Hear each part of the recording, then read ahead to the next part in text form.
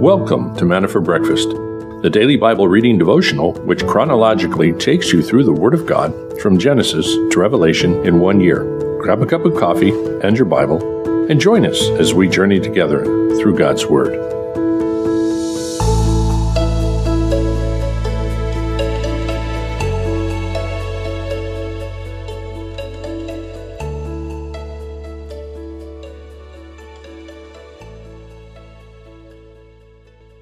Good morning, everyone.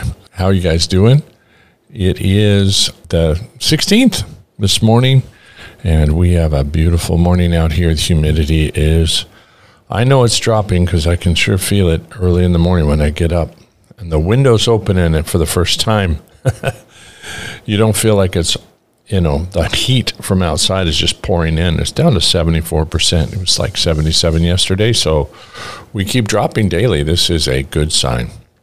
Well, we are in Ezekiel 3 and 4 this morning, 1 Timothy 3. Hope you guys had a chance to jump in on the live feed last night at going through the first couple of chapters of Nehemiah. Really interesting stuff there. So let's go ahead and pray, and let's get into the Word this morning.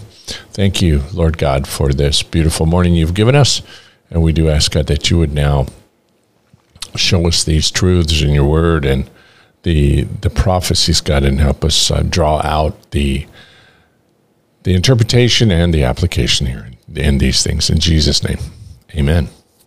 Ezekiel 3, let me get my verse 1. Then he said to me, Son of man, eat what you find. Eat this scroll and go speak to the house of Israel. So I opened my mouth, and he fed me this scroll. He said to me, Son of man, feed your stomach and fill your body with this scroll which I am giving you. Then I ate it, and it was sweet as honey in my mouth. Then he said to me, Son of man, go to the house of Israel and speak with my words to them.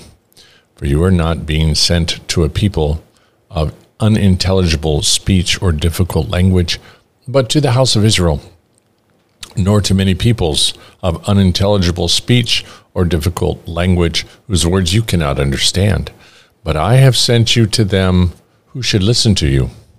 Yet the house of Israel will not be willing to listen to you, since they are not willing to listen to me. Surely the whole house of Israel is stubborn and obstinate. Behold, I have made your face as hard as their faces, and your forehead as hard as their foreheads. Like emery, harder than flint, I've made your forehead. Do not be afraid of them or be dismayed before them, though they are a rebellious house. Moreover, he said to me, Son of man, take into your heart all my words which I will speak to you, and listen closely. Go to the exiles, to the sons of your people, and speak to them, and tell them whether they listen or not. Thus says the Lord God. Verse 12, Then the Spirit lifted me up, and I heard a great rumbling sound behind me. Blessed be the glory of the Lord in his place. And I heard the sound of wings of the living beings touching one another, and the sound of wheels beside them, even a great rumbling sound. So the Spirit lifted me up and took me away, and I went embittered in rage in my spirit, and the hand of the Lord was strong on me. Then I came to the exiles who lived beside the river Chebar, to Tel Abib, and I sat there 7 days where they were living, causing consternation among them. At the end of 7 days, the word of the Lord came to me, saying, Son of man, I have appointed you a watchman to the house of Israel. Whenever you hear a word from my mouth, warn them from me. When I say to the wicked, you will surely die, and you will not warn him or speak out to warn the wicked from his wicked way, that he may live, that wicked man shall die in his iniquity, and his blood I will require at your hand. Yet if you have warned the wicked, and he does not turn from his wicked way, he shall die in his iniquity, but you have delivered yourself. Again, when a righteous man turns away from his righteousness and commits iniquity, and I place an obstacle before him, he will die.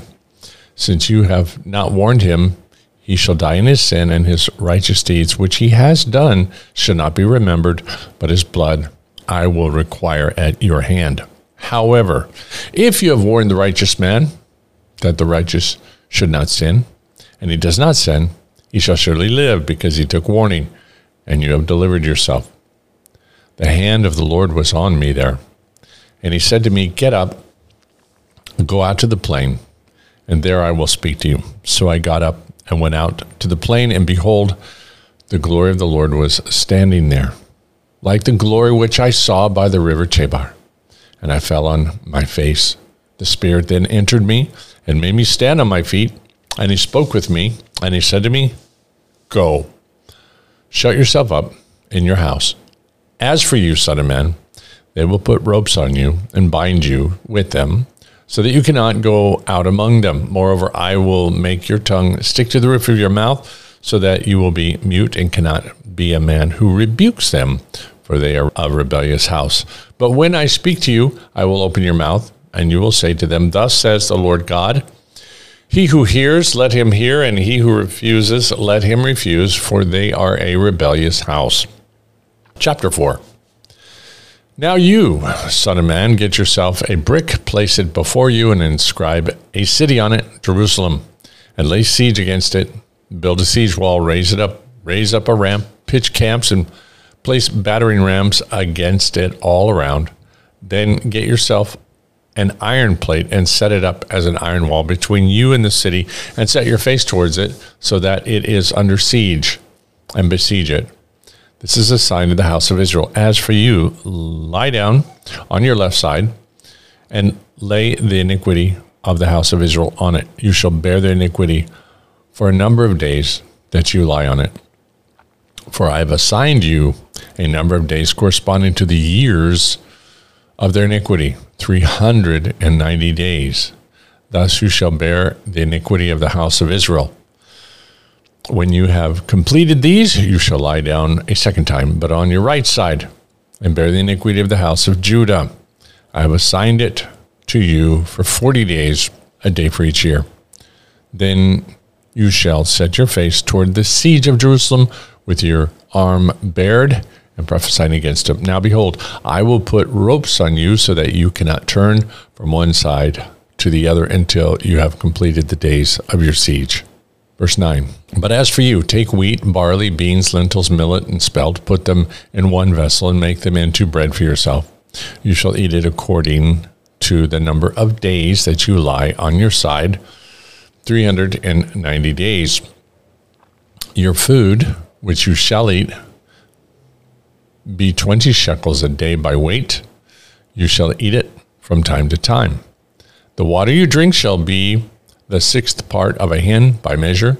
You shall drink it from time to time. You shall eat it as a barley cake, having baked it in their sight over human dung. Then the Lord said, thus will the sons of Israel eat their bread unclean among the nations where I will banish them. But I said, Lord, behold, I have never been defiled, for from my youth until now I have never eaten what is dead of itself, or was torn by beasts, nor has any unclean meat ever entered my mouth. Then he said to me, see, I will give you cow's dung in place of human dung, over which you will prepare your bread. Moreover, he said to me, son of man, behold, I am going to break the staff of bread in Jerusalem, and they will eat bread by weight and with anxiety, and drink water by measure and in horror. Because bread and water will be scarce, and they will be appalled with one another, and waste away in their iniquity. Oh, well, that's quite the prophecy given to Ezekiel, the one man who's encouraged to lay down on the job. He has to demonstrate to Israel the siege which is coming upon them. You see, he's in Babylon, but at this time the siege is not completed against Jerusalem, and they are going to continue to suffer. There's 3 different deportations that happen in Jerusalem until they're finally completely transported over to Babylon. And he is there receiving these prophecies from God, describing how rebellious Israel is. God has given them 3 chances, essentially, to stop their idolatry and stop their rebellion and come back to him. and he knows they're not. So he's saying, this is what you need to do, and show them what they're going to endure. They're going to endure a long siege to the point where there'll be very, very little to eat, very little to drink. And the whole thing about the bread, essentially, they would be brought into Babylon where they were going to be eating the food from the unclean nation of Babylon and the idolaters, and they will no longer be in their homeland, and they can't eat kosher anymore. So it's going to be a long battle. And so Ezekiel is given this prophecy to tell the people now that they're supposed to be doing now. The advantage of everything Ezekiel's doing is if they would receive the word, if they would hear it, then God would relent and he would save them. He would forego the rest of his judgment. But he says they're hardening their hearts. And also, of course, here you see the high calling of a prophet and how responsible they were. He didn't ask to be a prophet, but God says, if you don't warn them, essentially, I'm going to hold you accountable for murder. 1 Timothy 3, 1 through 16. It is a trustworthy statement if any man aspires to the office of overseer. It is a fine work he desires to do. An overseer then must be above reproach, the husband of one wife, temperate, prudent, respectable, hospitable, able to teach, not addicted to wine or pugnacious, but gentle, peaceful, free from the love of money. He must be one who manages his own household well, keeping his children under control with all dignity. But if a man does not know how to manage his own household, how will he take care of the church of God? And not a new convert, so that he will not become conceited and fall into condemnation, incurred by the devil. He must have a good reputation of those outside the church, so that he will not fall into reproach.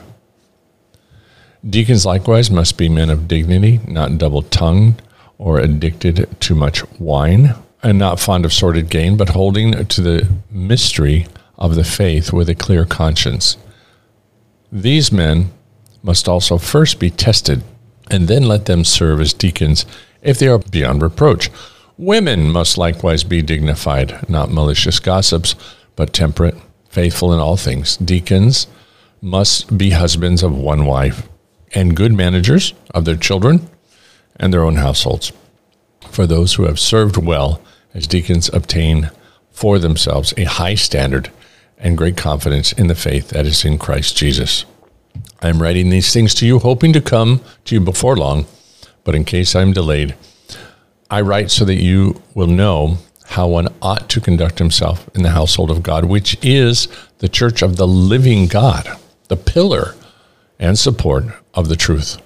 By common confession, great is the mystery of godliness. He who was revealed in the flesh was vindicated in the spirit, seen by angels, proclaimed among the nations, believed on in the world, taken up in glory. I love how he brings the theology into the practical. He's telling the church this is the high calling that we have in serving within the church, and essentially we all are called to serve within the church. So a deacon is one who is active in serving in the church, much like the Levites were there to help the sons of Aaron. And he says, look, this is how your life should be ordered so that your ministry, testimony in your home is as strong as it is in church. And so the idea is if you're ministering well to your family, then they are going to follow after the Lord. Your home essentially is your mini church. You are ministering there to your family, and you're a testimony to your community and your neighbors. So you manage your house well, and you manage your kids well. And this is the high calling we have. I once had somebody, a new believer, we were talking about this and about our testimony and living before our neighbors and stuff. And they said, I don't think it's any of their business. I don't think you should really have to worry about what my neighbors think about me. And it's not fair. And I said, no, it's not about fair. It's about what God calls us to. Essentially, we're to live in a glass house where they can see that the Lord is good. They can see that it is a beautiful thing to live a life where we allow the Lord God to guide and direct our steps. And in that, then God can reach them. The strongest gospel message that we have to our neighbors most of the time is going to be the way we live, not the words we say, because many of them don't want to hear it. They don't want to hear it. Don't preach to me. But you can preach with your life, and when they're hurting and when things are going wrong, you'll be the one they come to without having ever said a word to them, because obviously open your mouth, share the word if you can. But if you're like me, some of your neighbors just don't want to hear it. And as far as the kids go, it's a tough thing. It's a really tough thing. Our kids are in school and get more exposure to the teachers oftentimes than they do to us. So the kids are going to form their worldviews on the adults that they're around more. And if we're not around our kids enough and talking to them enough, they're going to adopt the worldview of the secular teachers and people that are around them. So it's a high calling. It is a high calling. We have to continue to invest in our children, and it's extremely important that we men are involved in our kids, in their lives, and they know our worldview, and they know how much we love the Lord, and we have to show it to them. And in that, then generally speaking, they will follow the Lord themselves. Okay, Charles Spurgeon, no weapon that is formed against thee shall prosper, and every tongue that shall rise against thee in judgment, thou shalt condemn. Isaiah 54:17. There is a great clatter of the forges and the smithies of the enemy. They are making weapons wherewith to smite the saints. They could not even do as much as this if the Lord of saints would not allow them, for he has created the smith that bloweth the coals in the fire. But see how busily they labor, how many swords and spears they fashion. It matters nothing, for on the blade of every weapon you may read this inscription: it shall not prosper. But now listen to another noise. It is the strife of tongues. Tongues are more terrible instruments than can be made with hammers and anvils, and the evil which they inflict cuts deeper and spreads wider. What will become of us now? Slander, falsehood, insinuation, ridicule. These are poisoned arrows. How can we meet them? The Lord God promises us that if we cannot silence them, we shall at least escape from being ruined by them. They condemn us for the moment, but we shall condemn them at last and forever. The mouth of them that speaks lies shall be stopped, and their falsehoods shall be turned to the honor of those good men who suffered by them. So there you go. Keep the faith. Although the world and people around you may attack you, your neighbors may condemn you or say things against you, no weapon fashioned against you shall stand, shall prosper.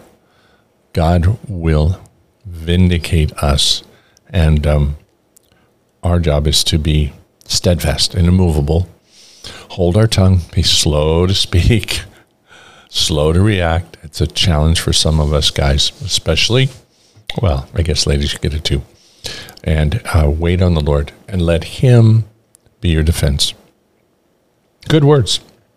Well, let's pray this morning. Father, we thank you for the insight into your plan for salvation, and, as we always say every morning, your heart for mankind, and that you are constantly trying to get our attention and trying to focus us on that which is important, that which is eternal, and that which is, for us, the right direction of the way to go. And that is to grow in respect to our relationship with you and let you be our guide and our defense. And let you be our shield.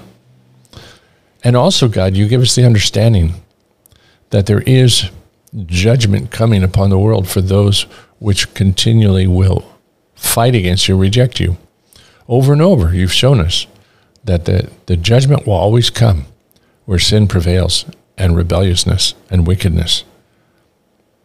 Yet you always provide a way of escape. Always. And what we need to do is just simply accept the words at face value for what you say. And then fall on our face, pray, ask forgiveness, and then watch you deliver us. Thank you, God, for what you're doing. Thank you for what you're continuing to do. We do pray for now that the IDF is there deep in the heart of Gaza, that in these tunnels I'll be able to find those captives, God, so that they can set them free. Can't imagine what it would be like to be down there for so many weeks and have that kind of difficulty trying to survive. So we ask for your deliverance upon them and your grace to be poured out upon them, and also, God, for this war to end. Thank you for those that you're healing. Pray that Dean is continuing to be able to get up and move around now, work again, and all those that are waiting upon their healing from you. So we pray these things and thank you in Jesus' name. Amen. Okay, guys, thank you. We will pick this up again tomorrow, same time. See you then. Bye-bye.